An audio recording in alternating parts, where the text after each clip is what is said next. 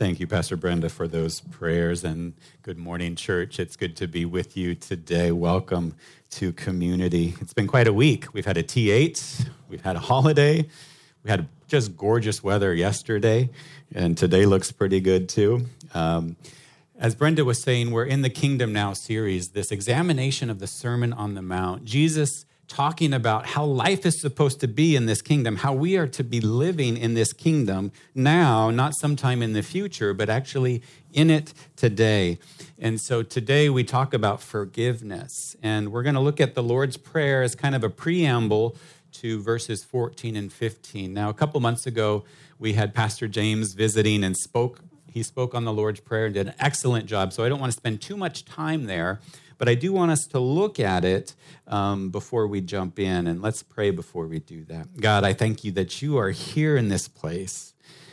God, I thank you for your presence, and I pray that your Spirit is at work today wherever we might be with you, and especially if we are walking with unforgiveness right now, and it's been hard. God, I pray that your Spirit is able to minister to us in a way that we need you to minister today, Jesus. In your name, amen.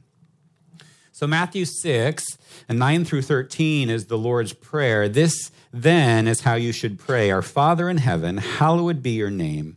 Your kingdom come, your will be done on earth as it is in heaven. Give us today our daily bread, and forgive us our debts, as we also have forgiven our debtors. And lead us not into temptation, but deliver us from the evil one.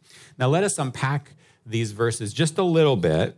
We start with verse 9 then. Our Father. So this is our as a group, Father, this word Abba here. So you get this very personal description of who God is, a familial description that Jesus is telling us to pray, but we also get this word hallowed, one that we probably don't use very often, but it's unique, it's set apart, it's one of a kind. So we have these two contrasting things, this very personal God and this very special, unique God, and this transcendent God, and yet we have both of those things in our relationship with God, this personal relationship to this almighty God. And Jesus says, your kingdom come, your will be done. This whole Sermon on the Mount is what this life in the kingdom is supposed to be like. What is kingdom living now? And this prayer is an invitation to have God's kingdom, not just in heaven, but on earth. We're to be living as if it's how God intended things to be. And this type of living transcends our other identities. This kingdom identity transcends our national identity, our political identity. And it's an invitation into having this kingdom of God is our primary way that we identify with the world. See, to say Jesus is Lord is a political statement. For early Christians, that was saying against the Roman government. Because if you were saying Jesus is Lord, then Caesar is not Lord, right? And that's what they needed to proclaim in that day, that Caesar is Lord. And so Jesus is inviting people into a different orientation for their kingdom living. I came across this article by Esau McCaulley in the New York Times. He's a professor at Wheaton College, and I can give this to you if you want to read the whole thing. It's The Dangerous Politics of We Will Not Forgive. And President Biden of the U.S. last month invoked the name of God in response to the bombing at the Kabul airport. And in that statement, Biden says, we will not forgive, we will not forget, we will hunt you down and make you pay. And as a Christian and as an American, I have to say that is not the best way to walk this. As Christians, we get to speak into power wherever we're at, whether that's Hong Kong or whatever home country we might be connected to. We get to stand against power, and Biden is not the only one who has said things like this, whether you're Democrat or Republican in the U.S. We, as a Christian, I stand against those types of statements. As believers, we get to speak to power, our convictions, our kingdom living. In the article, Esau McCaulley goes on to say, for the Christian, the king is Jesus, who rather than kill his enemies, says while dying, forgive them, for they know not what they do. I have never heard this passage quoted in our response to modern evil. The idea that love and forgiveness are strategies only of the weak misunderstands the revolutionary aspect of Christian responses to evil. So as we talk about forgiveness, it's not just our interpersonal forgiveness, or that's where we're focusing today, but how do we as a people model this in every area of our life, in our workplace, in our politics, in our life groups, in our homes? How do we model this type of kingdom living? Give us today our daily bread. Most of us probably have our daily bread, and this isn't a daily prayer that we need to lift up. And if that's the case, thank God for that. But as a people, we can stand in the gap for those who really are praying this prayer of need and dependence. Jesus goes on, and forgive us our debts as we also have forgiven our debtors. This word debts here is a double meaning. It's both sin and debt. Jesus could have used a word that was either sin or either debt, but he combines it here. There's this owing aspect of forgiveness that he wants to get at, and he asks us to forgive. And now the prayer ends with these two verses. For if you have forgiven other people when they sin against you, your heavenly Father will also forgive you. But if you do not forgive others their sins, your Father will not forgive your sins.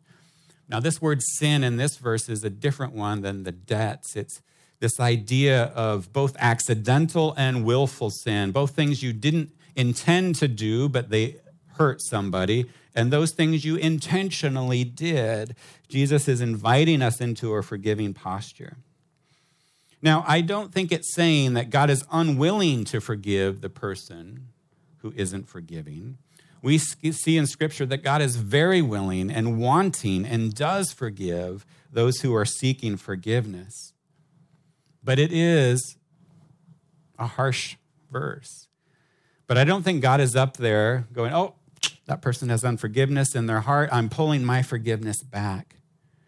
Rather, Jesus is getting at a posture of the heart here, this principle that he's getting at, that have we really received forgiveness? And if so, that should be informing our lives as a people that are forgiving other people. I think this verse exposes our hearts and hardness that maybe we are walking around with. See, we're invited to be a people of grace as Christians, to receive that grace and both to be givers of that grace. Jesus says, if you will not forgive, that means there's lots of space to be on the journey of forgiveness. Some of our biggest wounds, biggest betrayals, biggest things that have happened to us can take a lifetime to forgive. I know I've got wounds from my childhood that took years and years and years to forgive, and God meets us in that process. He meets us in that journey to receive his grace and to be transformed by it. Now, this is a big topic. It's a heavy topic. Last week was love your enemies. Not an easy one. Today's is not any easier. So I've invited Kim Ho to share with us today about forgiveness. She's a counselor, a therapist, a long-term member of community. Let's invite her up today.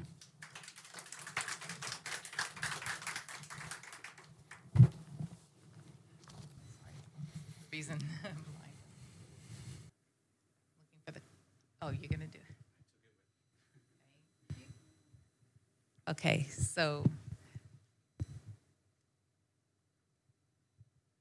so it's easy for us to tell ourselves things like this. Why should I forgive? And we might say things like, the person's not even sorry, or they don't deserve our forgiveness. Or it might be that we feel the offense is so egregious or so hurtful that we can't forgive. It's not forgivable. They don't understand the damage that they've caused. Or sometimes we can go the other way and say something like, okay, I'll forgive, I'll be the bigger person, I'm a Christian, and I think that's not also the attitude that God is looking for. So, of course, One benefit of forgiveness that we've been hearing Pastor Wade speak about is exactly on this in Matthew 6. As Christians, we forgive as an act of acknowledgement and gratitude and obedience so that God will forgive us. And alongside the biblical command to forgive, the things that we're upset about and we're not able to let go of, they occupy valuable space and time and energy in our lives. We can get stunted by these unresolved issues where anger and bitterness remains always simmering beneath the surface, ready to erupt. And some researchers will argue that forgiveness is the greatest antidote to anger and bitterness and psychological pain. So our ability to forgive, it affects both our physical and our emotional well-being as well. Feelings of hostility, resentment, and bitterness, what they do in our body is we release stress chemicals, including cortisol. And cortisol's been associated with a range of negative health outcomes like high blood pressure, cardiovascular issues, weakened immune system.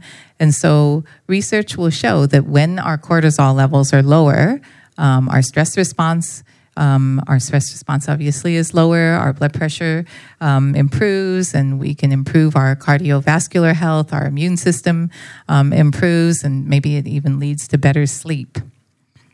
So then on the emotional side, unforgiveness keeps us feeling like victims, keeps us stuck and feeling like we can move on. And that can lead to things like anxiety, depression, issues of self-worth and self-esteem. And so when we reduce our stress response, when we're able not to chronically be in this elevated level of stress, that also can help in areas of our relationship, particularly towards the person we're talking about who offended us, but that also overflows into our other relationships as well. There's a field of positive psychology that looks at what makes life well lived, what makes for a meaningful and flourishing life.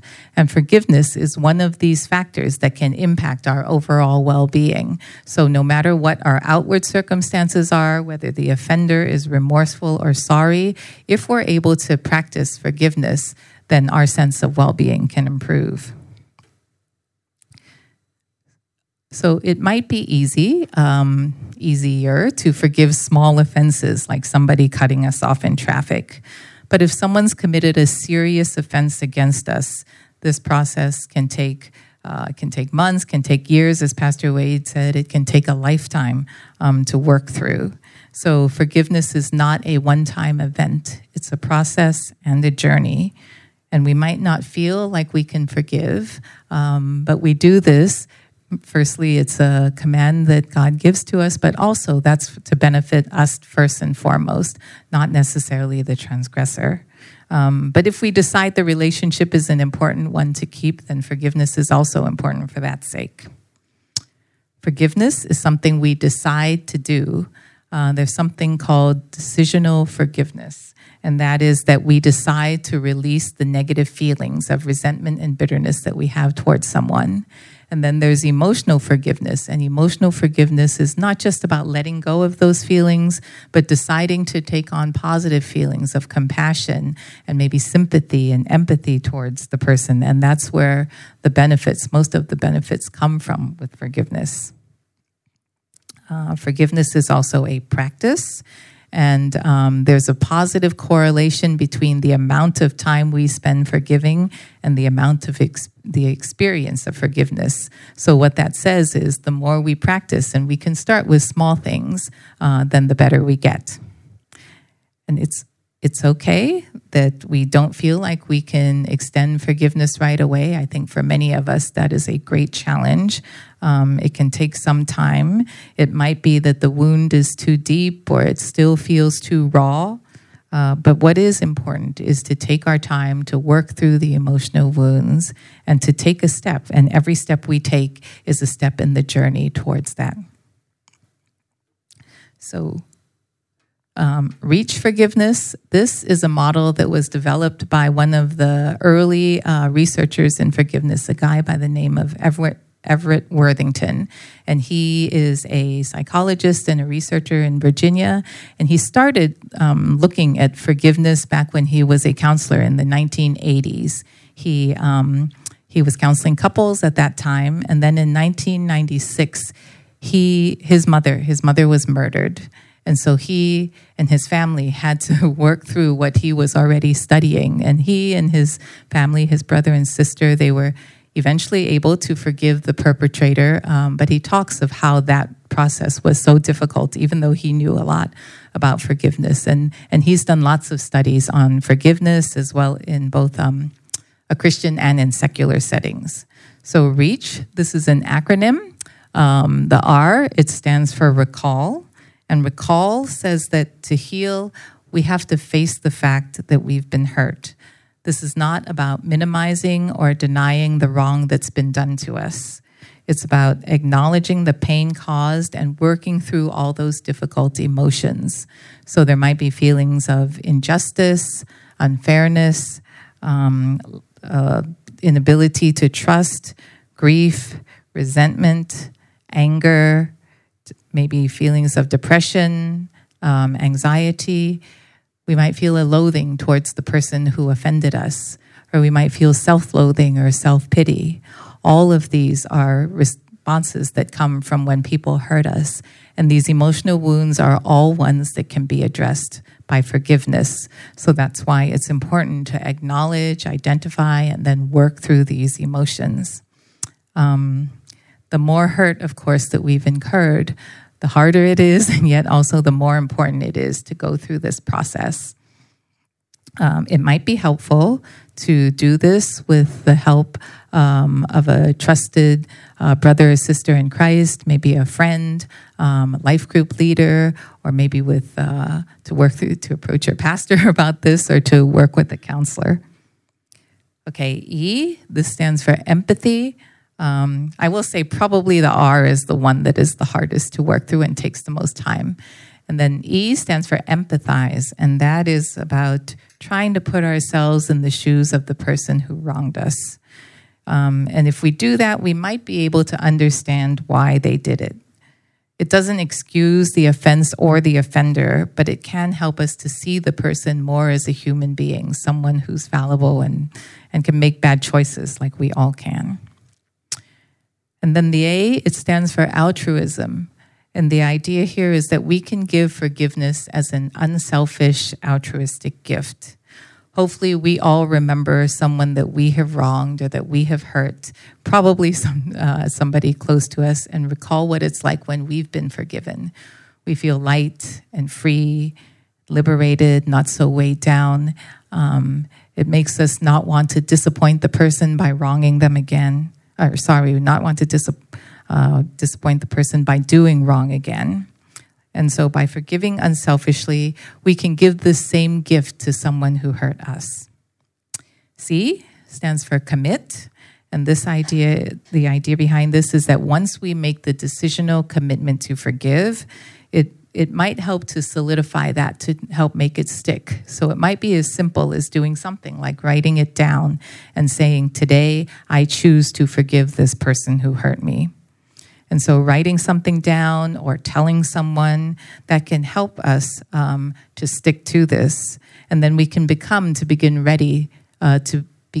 ready to offer goodwill and blessing to the person who hurt us.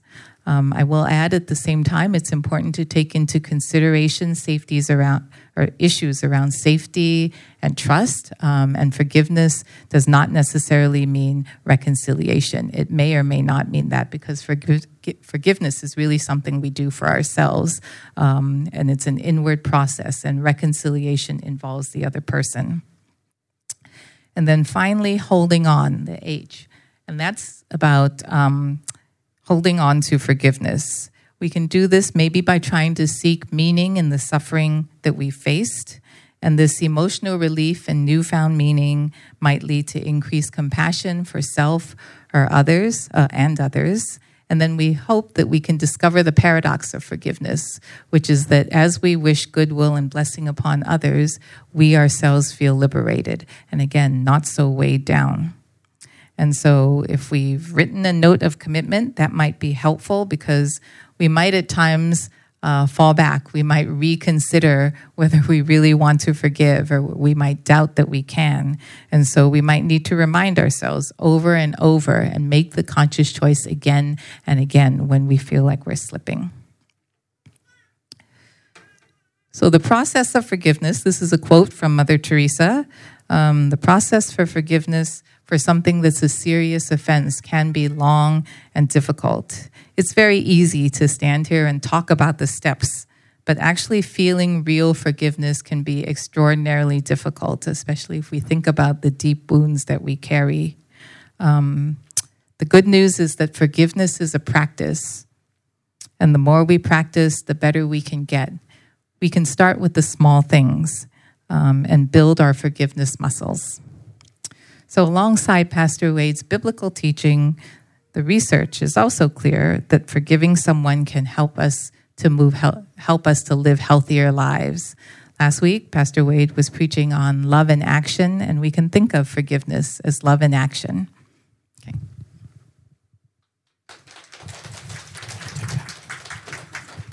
Thank you, Kim. That was excellent and some good truths there for us to walk through. We don't minimize the challenge of this teaching. That quote from Mother Teresa really gets at the heart of this Sermon on the Mount. How do we love others well? And forgiveness is a part of that journey. We see Jesus talking about this in many places in the Gospels. In Luke 18, he talks about a scene where two people are coming to pray. The Pharisee is there and very full of himself, very self-righteous, and says, I'm glad I'm not like these other people. And then there's a tax collector, sort of the very worst person that the society would look at, and he comes up and he can't even look at God, right? And he says, God, have mercy on me, a sinner. Jesus says one of them went away justified, right? This posture of the heart that Kim was talking about in that reach dynamic of having awareness of your own need for God instead of self-righteousness, embracing God's righteousness. When we accept forgiveness through Christ, we can abandon the idea of moral superiority, of they're all bad and I'm all good. Václav Havel was the former president in the Czech Republic, and he was involved in the midst of the transition from communism to their democracy, and there was this velvet revolution. And it was so easy for one side to look at the other and to paint them with broad strokes of all bad or all good. And he has this quote, the line between good and evil does not run clearly between them and us, but through each person. And this reality that, if we're honest with ourselves, we know we need God's forgiveness as well and accept his love. I'm going to just pass through these other slides. If you want to take a screenshot of those, you can. And Kim hit on many of these things here, but just as a way of thinking about what forgiveness is not. Sometimes people think they have to forgive and forget, and those are really two different things. You're not approving of what the other person does. You're not saying there aren't consequences for their actions. It's not saying that they can keep doing this in the future and there won't be problems. And as Kim was saying, it's not reconciliation and trust. In the EHR curriculum, the Emotional Healthy Relationships, right now there's a Fighting Fair session. And that kind of gets at how do we work towards reconciliation? What does that look like? And that's an important thing. And it's important to really, with that curriculum, to apply it to your context, apply it to your culture. It's coming from an very American perspective. The challenge with preaching on this is as the build-up to this week happens, I have to examine my own heart. And to be honest with myself, and there was a minor incident this week, and I was in a bad mood. Eric and I went out to dinner, and we each ordered something, and brought the first item, and we weren't going to share it. We said, "Oh, let's share it." And the second item never comes out. 40 minutes into the meal, the guy comes out and says, "Hey, did that pizza come out?" It's like, no, the pizza didn't come out. He's like, "Oh, actually, we haven't even started making it yet."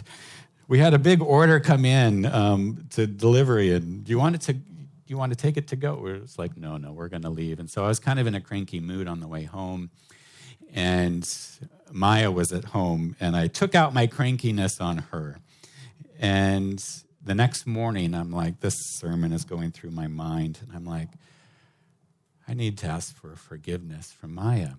And I did, and she forgave me. Now, this is a very minor thing, but like Kim was saying, if we practice with these smaller things, it builds up our forgiveness muscles so that we can grow in this idea of forgiveness. And then the next one I'm just going to go through here. Again, if you want to take a screenshot of that, you can, but I want to go to a clip. Now, some of you told me about seeing Squid Game this week. Again, I said I couldn't recommend Squid Game due to the violence, but I did watch the whole show. Another show I cannot recommend, but is really, really good. It's called Midnight Mass, and it digs into these theological themes that we see in the world, but also in the church. Let me set up this scene for you.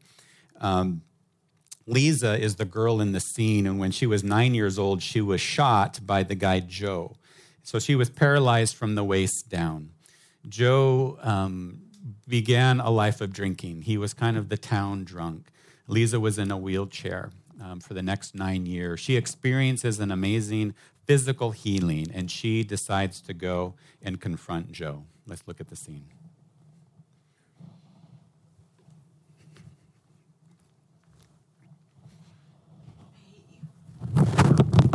Honest. I hate you, Joe Colley. I have hated you for years, and the things I've imagined doing to you, I want you to hurt. I want you to suffer. I want you to make those noises my dad made when he put his hand over the bullet hole in my spine. I want you to beg for my forgiveness so that I can tell you no.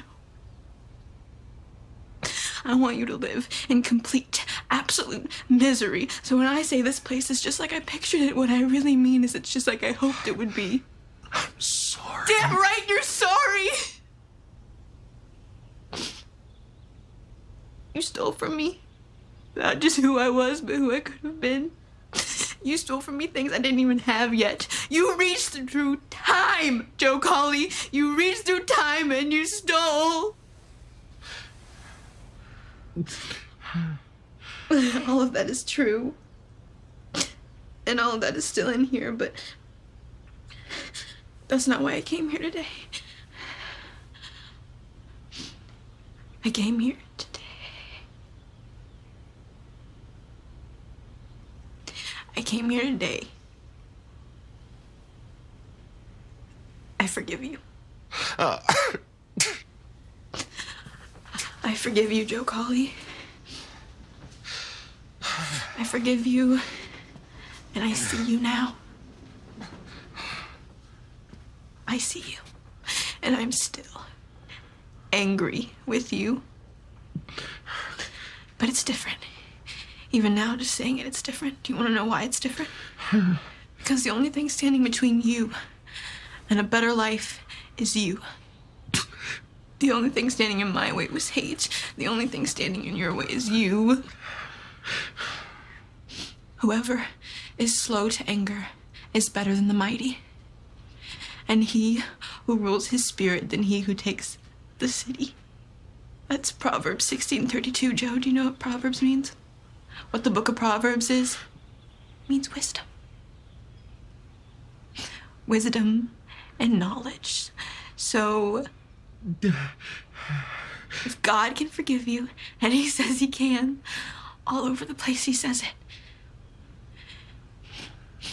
then I can forgive you. And if I can forgive you, Joe Colley, then anyone can.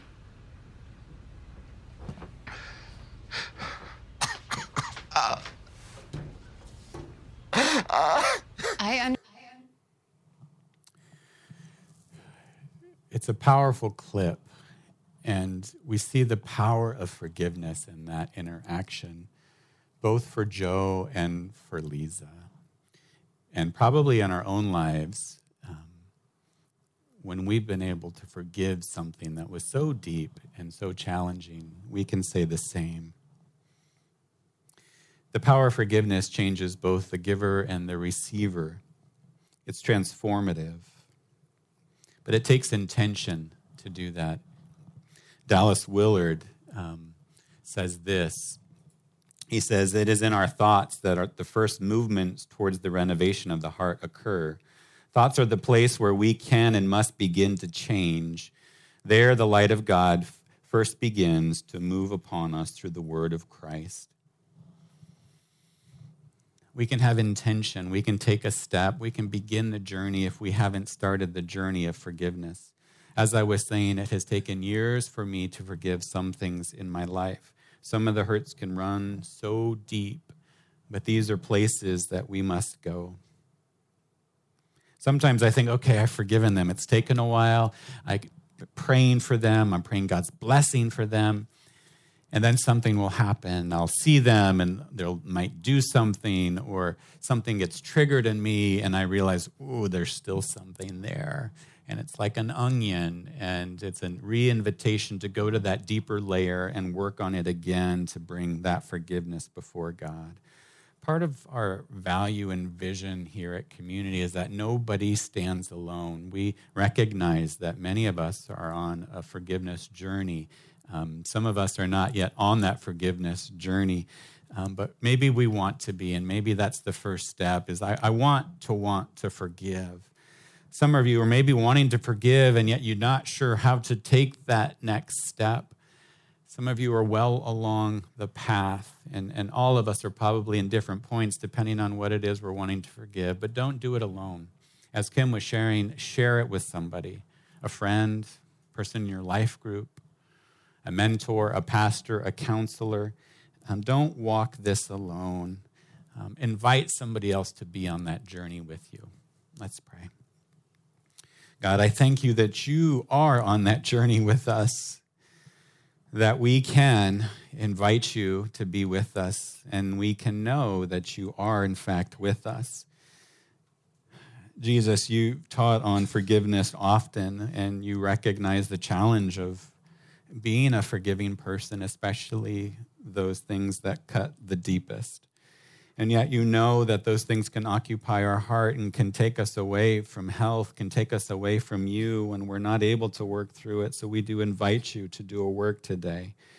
God, I pray that you would give each one of us a heart of compassion, maybe for those around us who are struggling with forgiveness. God, give us a heart of courage to face some of these challenging things that we have to walk into when we take steps of forgiveness, God.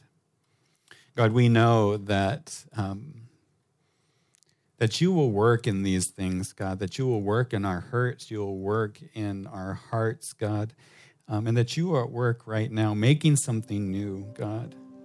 So, God, we bring a heart of surrender, God. We bring a heart that wants to yield to you. We bring a heart that wants you to do a work, especially when we cannot do that work on our own, God. So come in, God.